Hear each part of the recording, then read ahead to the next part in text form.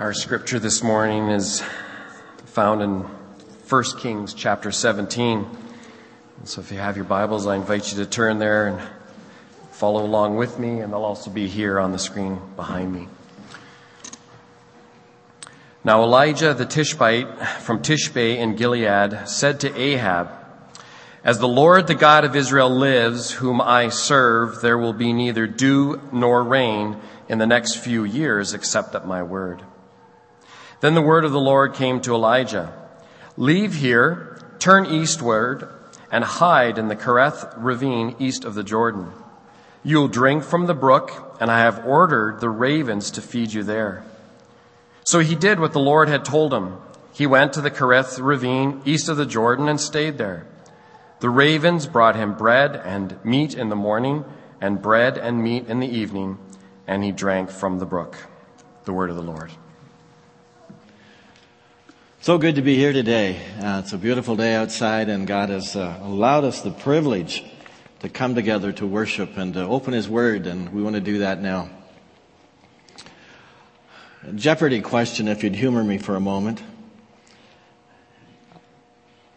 Lived in the 20th century, and he made a famous speech from the Lincoln Memorial in Washington, D.C. And he had a dream. Dr. Martin Luther King Jr. And the famous of all speeches was the one from Lincoln Memorial when he painted a picture of a world without prejudice, hatred, or racism. He entered into a tough zone. And if you've read much about this man, you know it was not easy, and eventually it cost him his life. I want to take you to a piece of scripture this morning in the Old Testament and remind you of a man who was a difference maker in his day. He was a man that God could use to intercept a culture and a society that was off the rails. He entered into a tough zone that was incredibly tough. It was a very challenging assignment that God gave to him. Challenging when God gives us tough assignments. We're in 1 Kings chapter 16. When a lot of power is invested in any one person, there's the temptation that power will go south. That it will go off the rails and the leader will become corrupt. As someone has said, it's hard to carry a full cup. It's a very difficult task to carry a full cup. This week in the news, Dominique Strauss-Kahn, former chair of the International Monetary Fund, accused of trying to rape a New York hotel maid. He himself is a man of considerable financial means, as is his wife. And this is going to be a huge trial because he has such tremendous wealth and influence. If you read 1st and 2nd Kings, you'll discover that there are 20 kings that come on the scene in the northern kingdom alone. In the northern kingdom, every one of the kings is evil. Every one. No exception. Power went to their heads, their rule was corrupt, and the nation went off the tracks. 1 Kings chapter 16 verse 29. In the 38th year of Asa, king of Judah, Ahab, son of Omri, became king of Israel, and he reigned in Samaria over Israel 22 years. Ahab, son of Omri, did more evil in the eyes of the Lord than any of those before him. He not only considered it trivial to commit the sins of Jeroboam, son of Nebat, but he also married Jezebel, daughter of Ethbaal, king of the Sidonians, and began to serve Baal and worship him. He set up an altar for Baal in the temple of Baal that he built in Samaria. Ahab also made an Asherah pole and did more to provoke the Lord, listen to this, the God of Israel, to anger than did all the kings of Israel before him. Not a very good biographical sketch of Ahab. Not a great legacy. It is not a good thing to provoke the Lord your God. The nation of Israel was in a moral freefall. Most of the people had turned their backs on God, most especially King Ahab and his evil wife Jezebel. Now there's a reason that we're introduced to Jezebel. Ahab married Jezebel from the country of Sidon, otherwise known as Phoenicia. Ahab more or less puts Jezebel in charge of religion in the northern kingdom. The minister of religion for the northern kingdom. Not a good idea.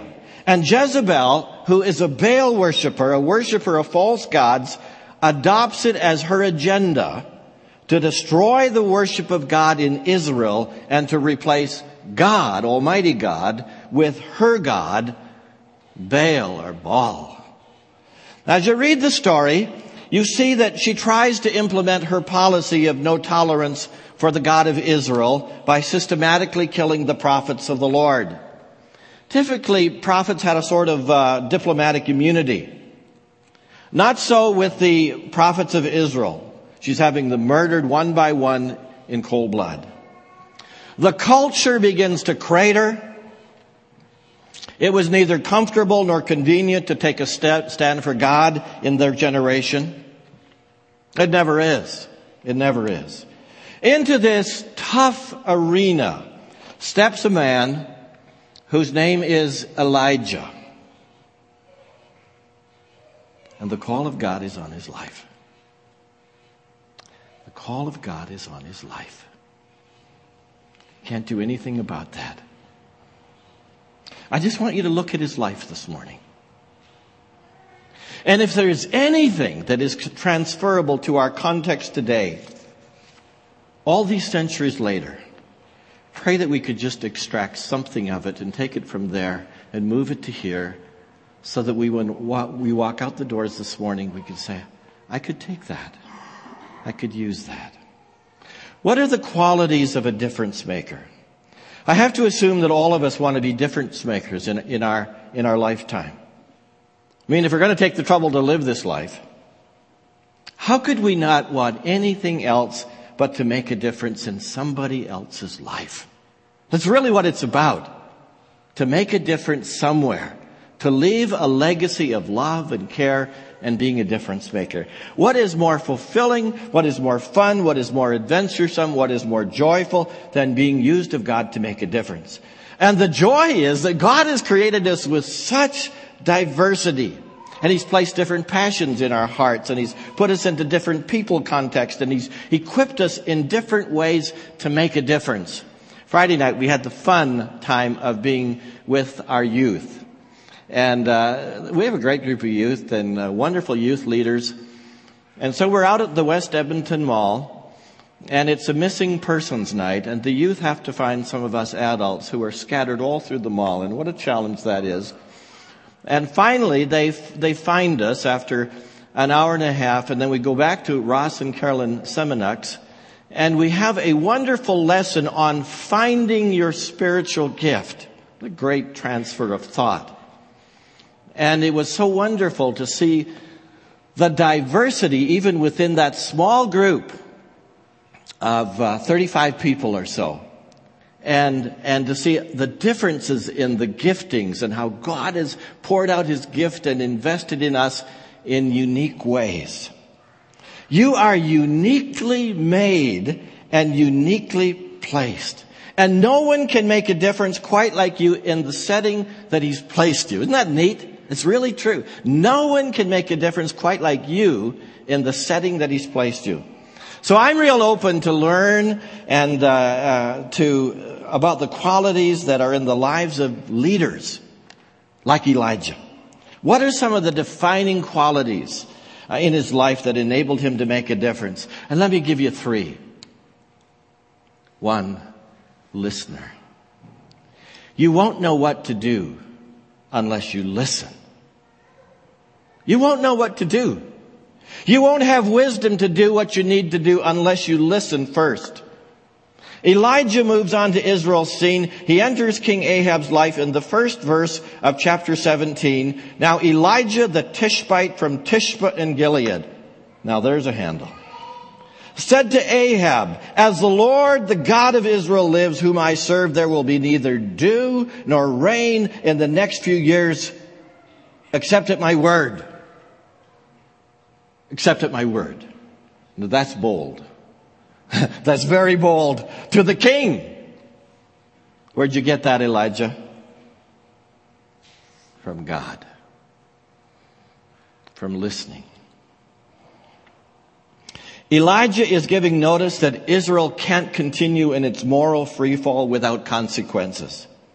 Those consequences will be a huge drought that will come across the land.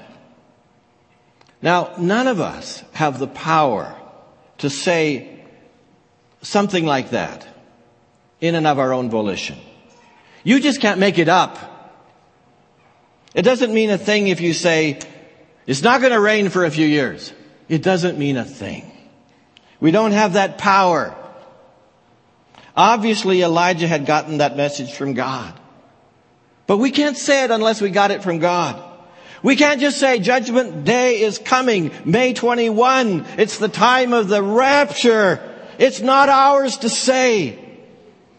Jesus already told us. No one knows that. No one knows that. No rain in the forecast until I say so.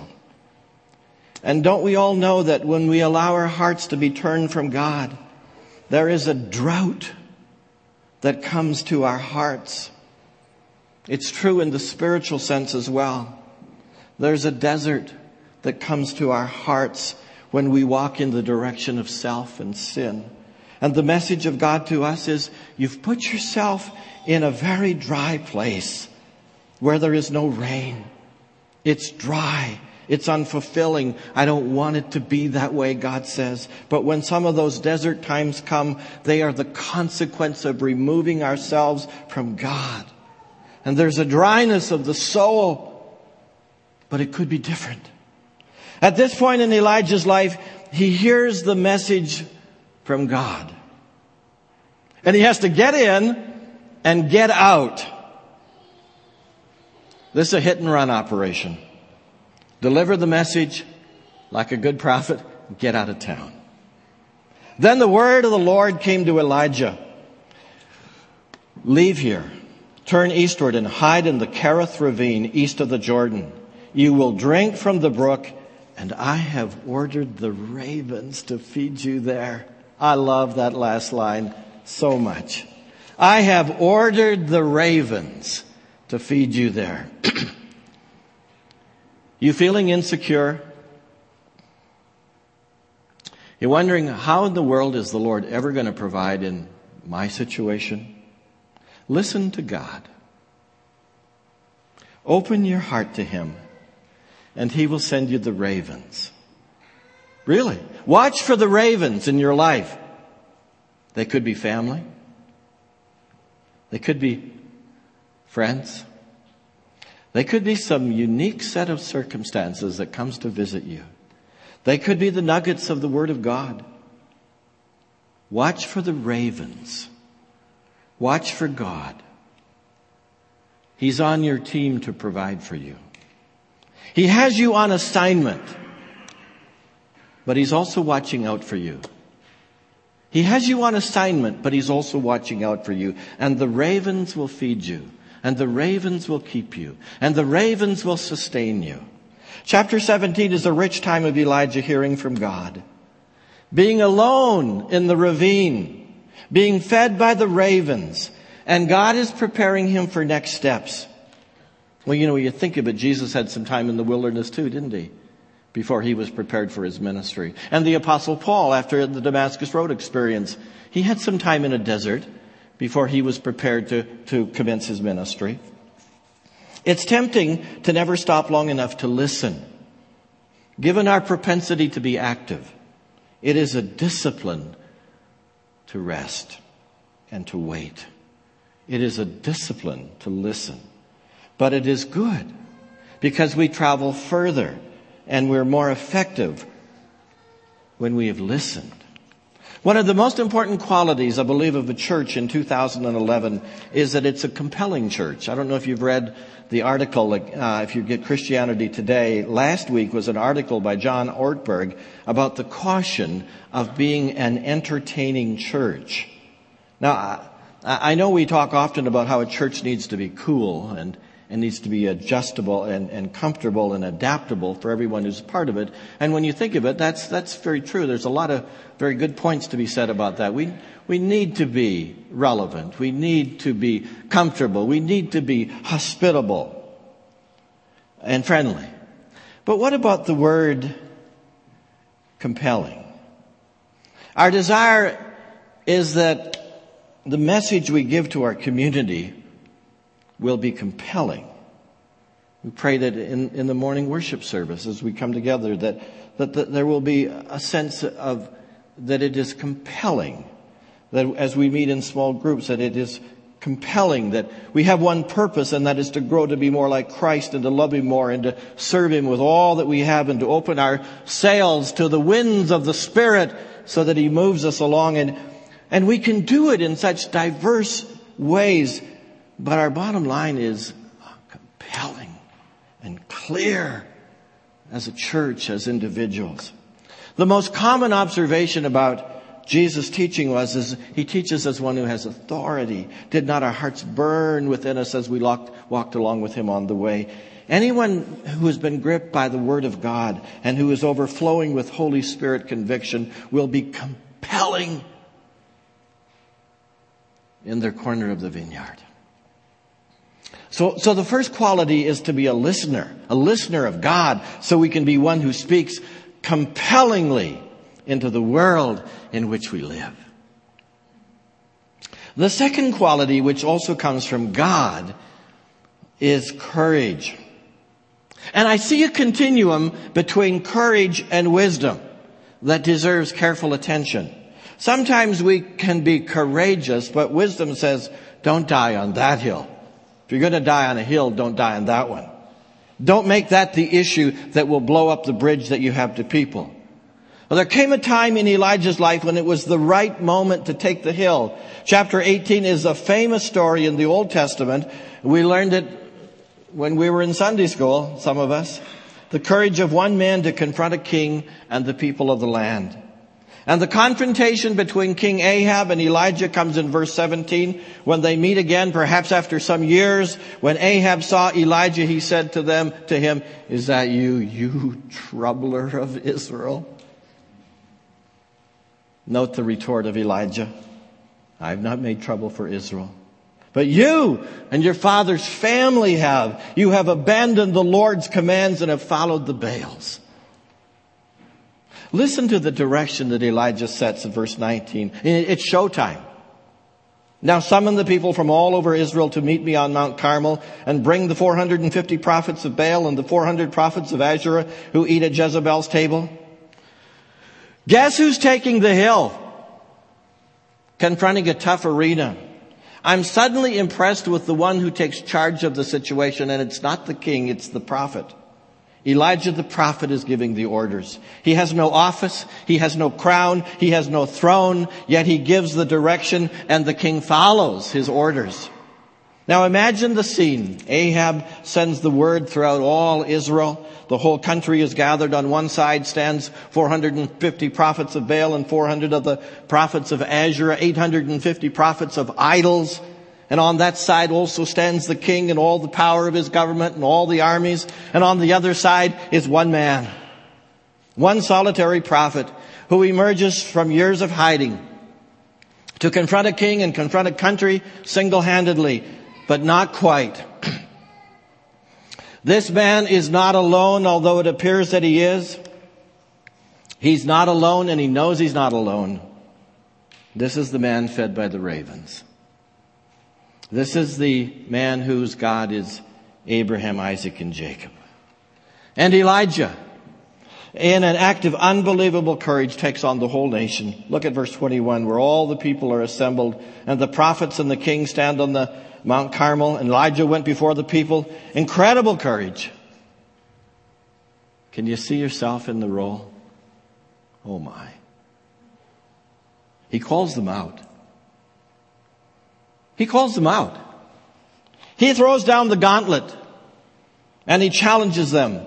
How long will you waver between two opinions? If the Lord is God, follow him. But if Baal is God, follow him. The word waver means to hobble or to limp. Elijah asked them, are you going to keep limping through life? Or are you going to really walk? Are you just going to keep hobbling and limping through life, or are you going to really walk? Are you going to hobble along, or are you going to take off the shackles and run with freedom? You see, they had been lulled to sleep, thinking they could go in both directions. They were limping. So whether they still believe in God, the reality is that they have placed him on the shelf. If they need him one day, I guess they'll take him off the shelf. Otherwise, any old Baal will do. And I think it's important that we stop for a moment. Anyone have any of those 21st century Baals in your life that you're wrestling with? We all do. A Baal is anything that tempts you away from full devotion to God. It could be a habit that started somewhat innocently, but now, if you were honest, it's turned into something that's addictive. Something that you keep shrouded in secrecy. It's embarrassing. It might be a relationship that's not healthy for you. It could be a lifestyle that is actually selfish. There's a lot of me in the lifestyle. There's a lot of me in the lifestyle. Serve me. I deserve it. I want the best. I need the best. It's really entitlement. Your Baal could be the pleasure of holding on to a grudge. Now, doesn't that sound silly? Holding on to a grudge. Doesn't seem like a pleasure, but there's a certain satisfaction of not letting go of an old wound, of an injured relationship. Our Baal could be pride or power. Maybe it's just a sense that nobody tells me what to do. I'm sorry. I'm in charge of my life. And I got my hand on the steering wheel and no one will knock me off of it. And maybe somewhere we say, I can hold on to this little Baal. Come on. And I can embrace God as well. But you know what? It doesn't work. And that's why Elijah said, no. How long will you hobble this way? No one can serve two masters. That's what Jesus said. No one can serve two masters. You can't experience the best of God and be committed to some other Baal. The peace and joy of God doesn't flow into that. You have to choose. Every time I drive through the Crow's Nest Pass, I think a lot about the Frank Slide. The highway is built through those massive rocks that came down the mountain. And as I read the history, I learned that they had many warnings through the years of the pending landslide that eventually destroyed a whole town, but they ignored those warnings. And then at midnight, one night, the mountain came down. Sometimes we have to make decisions in life as to how close we will live to the danger in our lives. Where are we weak? Where are we prone to fall? How can I protect myself? Don't position yourself too close to the mountain that could fall on you.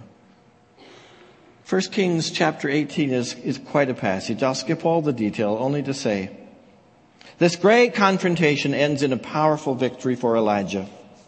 This is a clear demonstration to Elijah's generation, to the culture, to the people, that God sits on the throne, that he is sovereign, he alone is powerful, and that the Baals that we hold so precious in our lives are absolutely meaningless. They don't do anything for us. and they are vulnerable, they are weak, they have no power. And in the end, only God will come through. So some important qualities. Courage. The courage that comes from God to be His man or woman in the day in which we live. To be a good listener. Now I want to show you another quality of Elijah. I didn't know what to call it. So for lack of a better word, I'll just say human. Human. In a sense, I'm glad we can include this word. Otherwise, we tend to think that these men and women of old are out of our league, that they're a whole different caliber of people. And the answer to that is probably not. Probably not. They have feet of clay just as we do. Do you know what makes Elijah real human? Real fast. Jezebel. She scares the daylights out of Elijah. Even after this phenomenal experience on Mount Carmel. One would think the momentum has shifted. Elijah, you hit a home run, you knocked it out of the park, things are going this way, you'll take it. You can take it from here. But I take you to 1 Kings chapter 19, verses 1 and 2. Now Ahab told Jezebel everything Elijah had done and how he had killed all the prophets with the sword. So Jezebel sent a messenger to Elijah to say, "May the gods deal with me, be it ever so severely, if by this time tomorrow I do not make your life like one of them." What did that do for Elijah? I mean, that put the fear into Elijah. And verse 3 tells you how he dealt with it. Elijah was afraid and he ran for his life.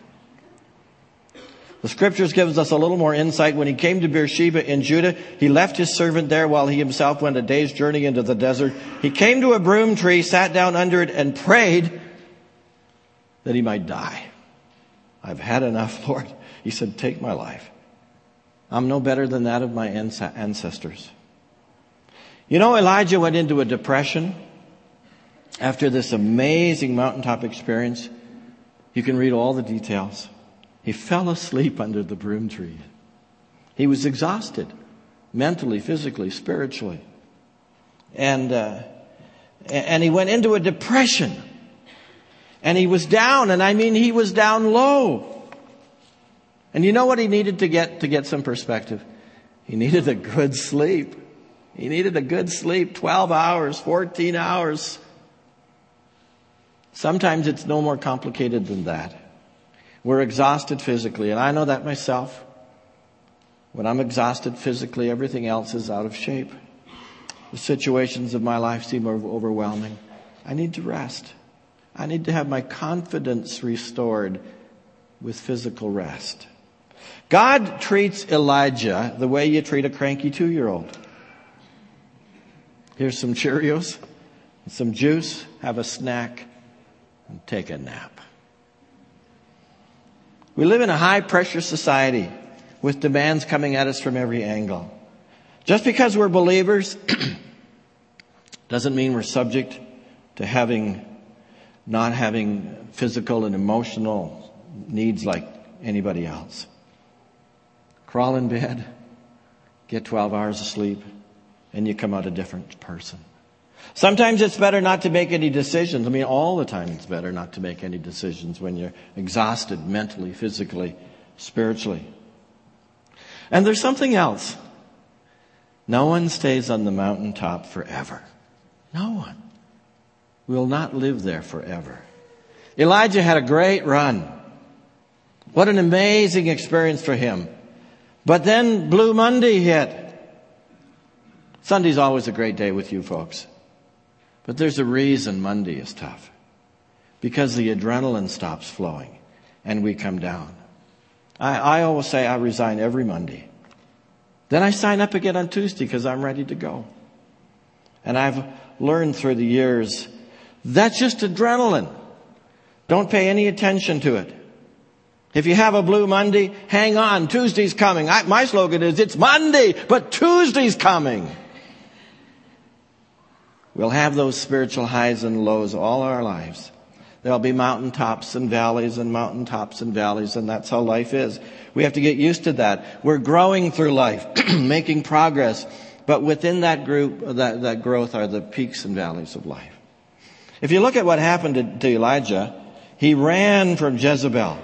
He ran from his responsibility to his own people. He went into a depression. He fell asleep under the broom tree. He got up after being fed and he kept running. God's grace was all over this man. He didn't stop running until he ran right out of the country. Doesn't that remind you of Forrest Gump? Yeah, just kept running. And safe from Jezebel. And then suddenly Forrest Gump just stops. He's just kind of like, he's finished. Oh yeah, I'm going home. And he turns around and he goes back home again. He's run far enough and he's gone home. When Elijah runs to the mountain of Horeb and God says, what are you doing here?